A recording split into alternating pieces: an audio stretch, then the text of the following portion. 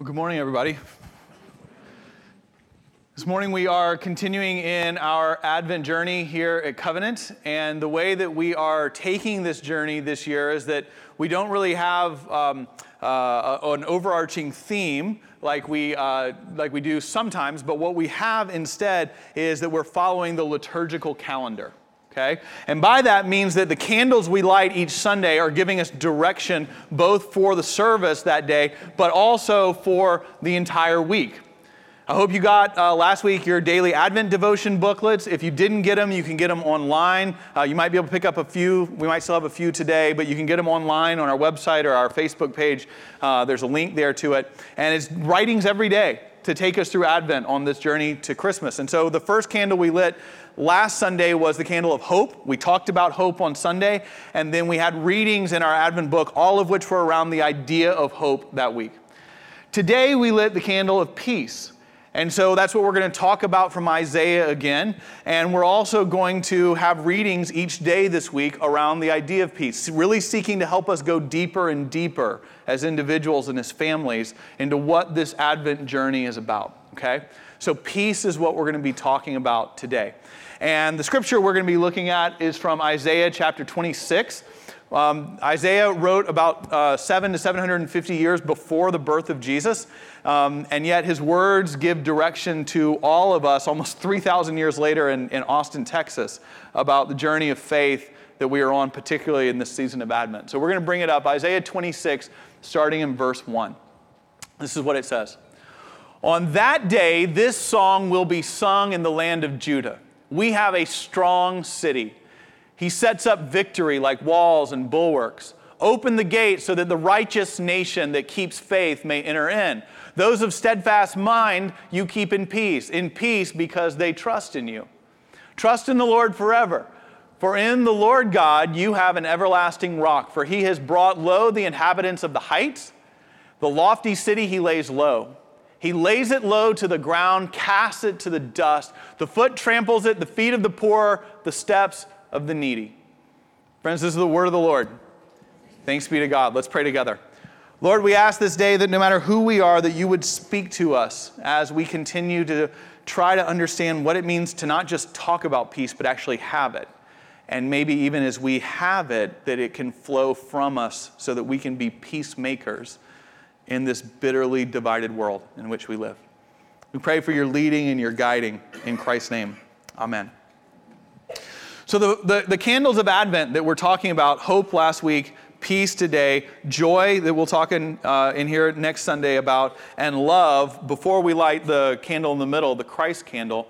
Of all of those, I believe that the candle of peace is maybe the one we need to talk the most intentionally about and define, because the concept of peace is certainly not unique to something we just talk about during Advent here in the church in Christianity, right? Peace is everywhere. And everybody who hears it kind of votes for it. And it's like, yes, I vote for peace. That sounds like a good thing, right? Like there's very few people in the world who hear about it's like, do you want world peace or do you want peace in your life? And they're like, no, I really would like more conflict and violence, right? Like it's not a term that people kind of hear and go, I don't know what that means, or I don't know if I want it. And so everybody talks about it. Politicians talk about it. The United Nations talks about it. Religious leaders talk about it. Advertising talks about it. That's advertising all different kinds of products, especially at this time of the year. Peace, and let's have peace. Let's be people of peace. Let's be world peace. And all of it's none of it's a bad thing. I think everybody who hears it, they look at it and they're like, I vote for that. That sounds good. But here's the thing.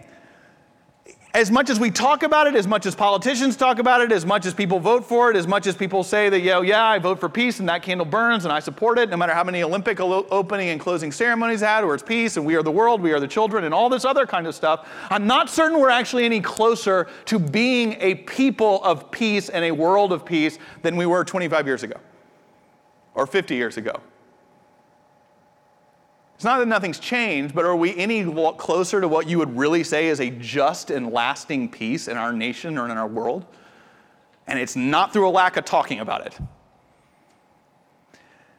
The reason that we need to define it is because peace is a real thing that God promises us, but we have to understand that biblically, the origins of peace, not just pointing it out and going, yes, I want it, and we as the world want it, but that the origins of how we find peace are very, very particular and very clear for us to follow.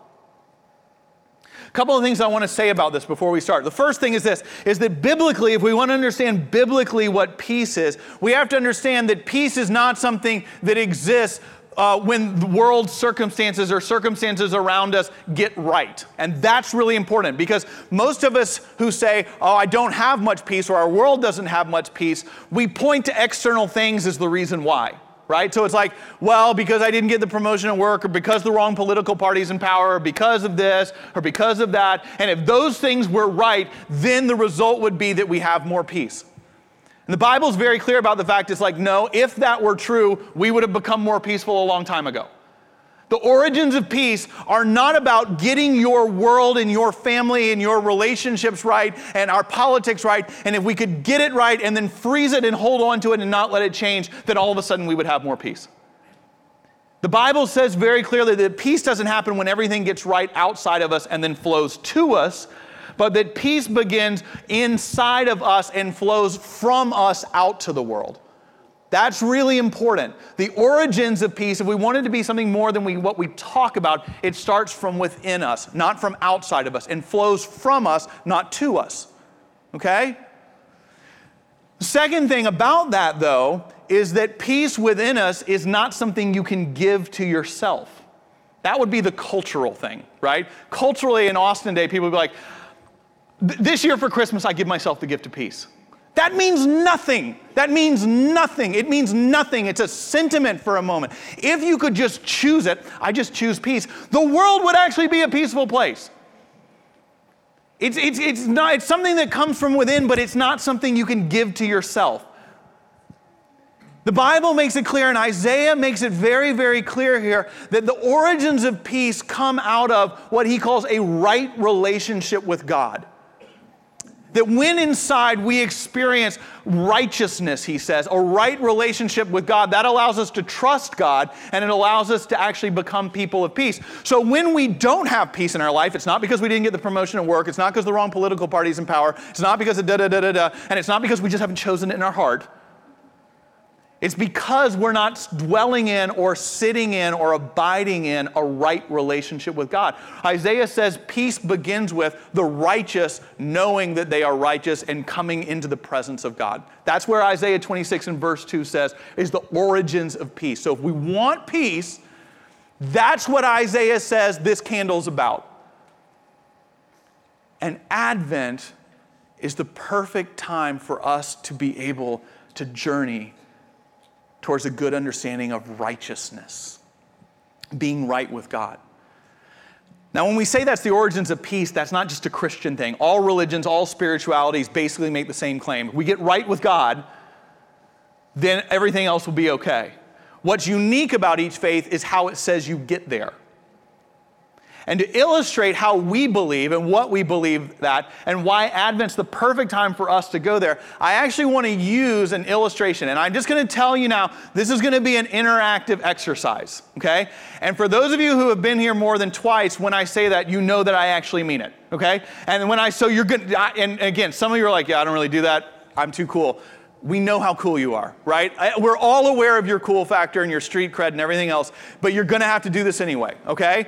And it's not just a tiny little point that we're making. It's not just a little side point. You are going to give this sermon with me. Where we're going to end is based on what you say, okay? And the reason we're going to do this is because at the end of this, I don't want to be accused of making a straw man argument that just made my point. So we're going to use your words to make the point of what we believe righteousness about, which is the origin of peace, okay? And why we're going to do this is because this is a great time of year to do it.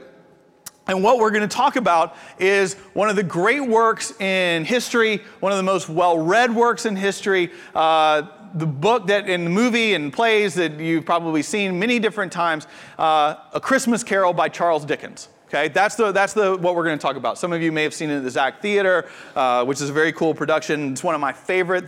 Maybe you've read the book. I've read the book. It's fantastic. Maybe you've liked the Muppets version of the movie, which is a really good one too. Maybe you like the Bill Murray version. There's a whole bunch of you can go with. But this is Dickens' best known novel. It's been translated into nations around the world, and we're going to talk about it today for how we normally think about righteousness and getting right with God. Okay? Now, here's how this is going to work. I'm going to ask you some questions about A Christmas Carol, and where we go is based on your answers. Now, you can't make an answer up. It's got to be it's got to be close to the book or the Muppets movie or something else. But we're going to use your words. Now, when I ask questions, you can't just start shouting out because we're Presbyterians and we do things decently in order, right? And so you can't just start kind of like going all willy-nilly and chaotic here. We're going to raise hands. We're going to follow Robert's rules. We're going to have a quorum, and then we can second a motion at some point in this, all right? So that's how this is going to work. So I'm going to ask you questions. You raise your hand and answer, okay? Everybody clear on the ground rules? All right. All right, so in the book or in the movie or in the play or in the musical, which you've seen, A Christmas Carol, who is the main character? Who is the story about? I knew it. All the other services followed the rules, and it's this group that's like, man, we're just calling out, right? I won't call on you this way. You've got to follow the rules. We are going to be rule followers here. Yes. All right, who's it about? Ebenezer Scrooge, thank you. And I actually tricked you and lied to you because it's not just one question. I'm going to ask you a follow-up, which means that no one else is going to answer questions from here on out. But it's simple. Describe for me at the beginning, how would you describe Ebenezer Scrooge? Like in a sentence or two. How would you describe him when we first see him? Grouchy is a great word. Anything else that comes to mind? Other characteristics? Wealthy. Wealthy. And how about anything else that sort of goes along with the wealth? Miserly, yeah? I'm phoning a friend. Phoning a friend, yeah. What's that? Greedy. Your phone a friend worked perfectly. It was the right lifeline to use, and yes. So greedy, all of those are right. Greedy, wealthy, grouchy, right? And it's all tied together. This miserly, greedy, wealthy individual, okay? And we first encounter him and see him on Christmas Eve. All right, so that's when we first. Now, Ebenezer Scrooge, this greedy, wealthy, grouchy individual, on Christmas Eve goes home and he has all of these bizarre things that happen in his life. What's the first thing that happens to Ebenezer Scrooge? Yes. He what? Exactly. He sees Jacob Marley in the door knocker, and then Jacob Marley appears at his bedroom. Now, Hannah, how describe Jacob Marley for me. What was he like when we see him? What is he like dressed in? In chains. And why is he dressed in chains? Because he was greedy like Scrooge. That's my daughter. That's what I'm talking about. It was all a setup. So he's greedy like Scrooge. And in fact, what Dickens writes, and this is important, is the chains that, and when I grew up, I want to be an actor. And so Marley goes like, Scrooge, you've seen him like this. And he's in these chains and you hear the rattling and everything else. Why does he have chains? Because he's been greedy. And Dickens says that each link in the chain is forged by an act of selfishness. Right? And so Marley's been selfish just like Scrooge for decades, and so he has to carry these chains around for eternity.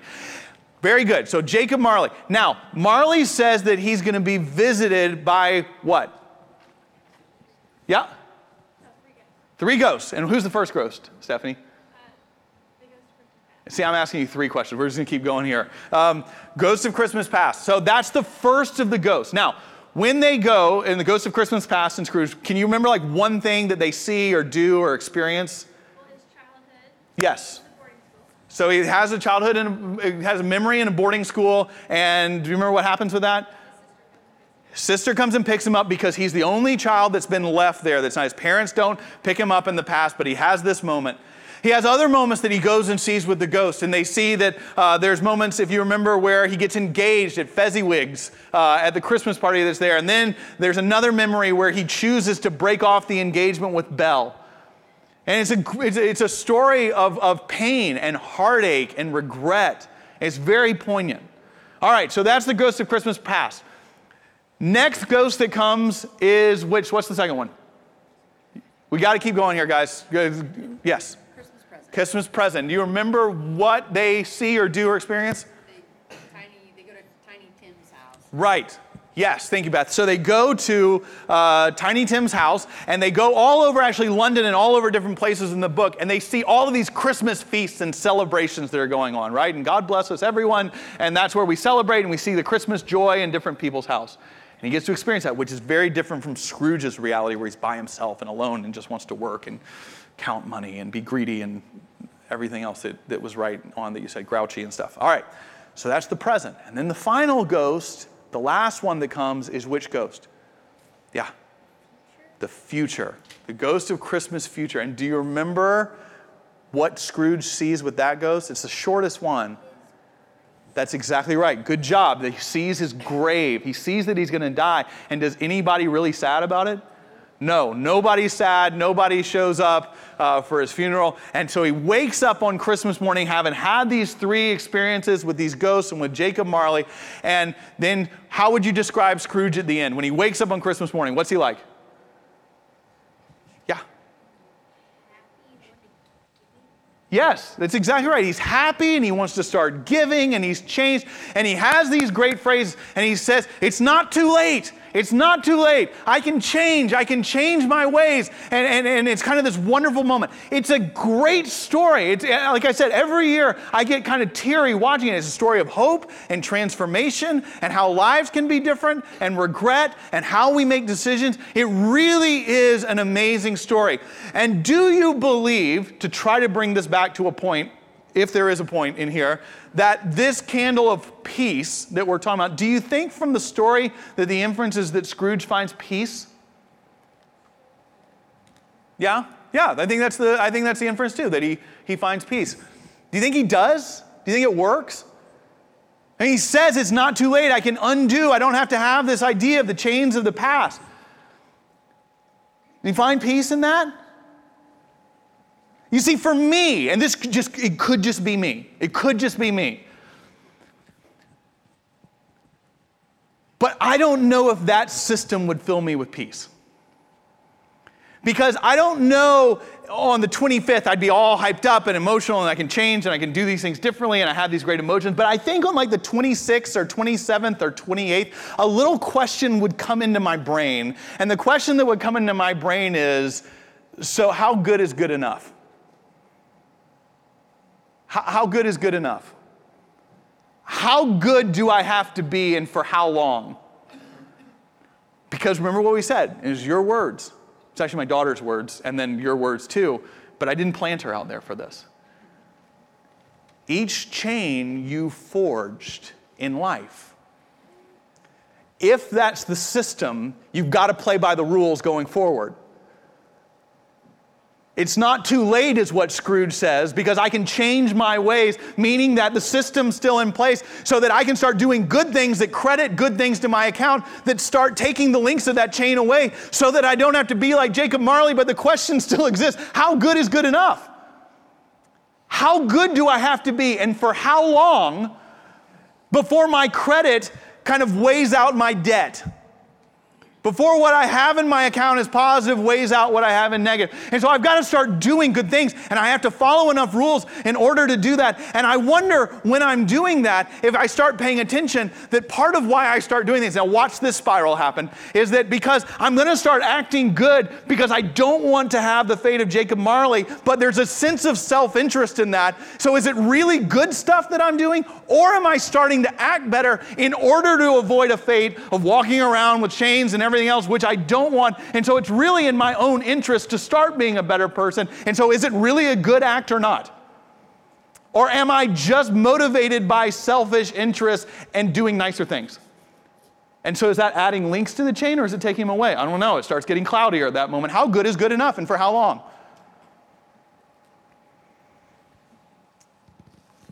That doesn't lead me to a sense of peace. That leads me to a deep sense of lasting anxiety.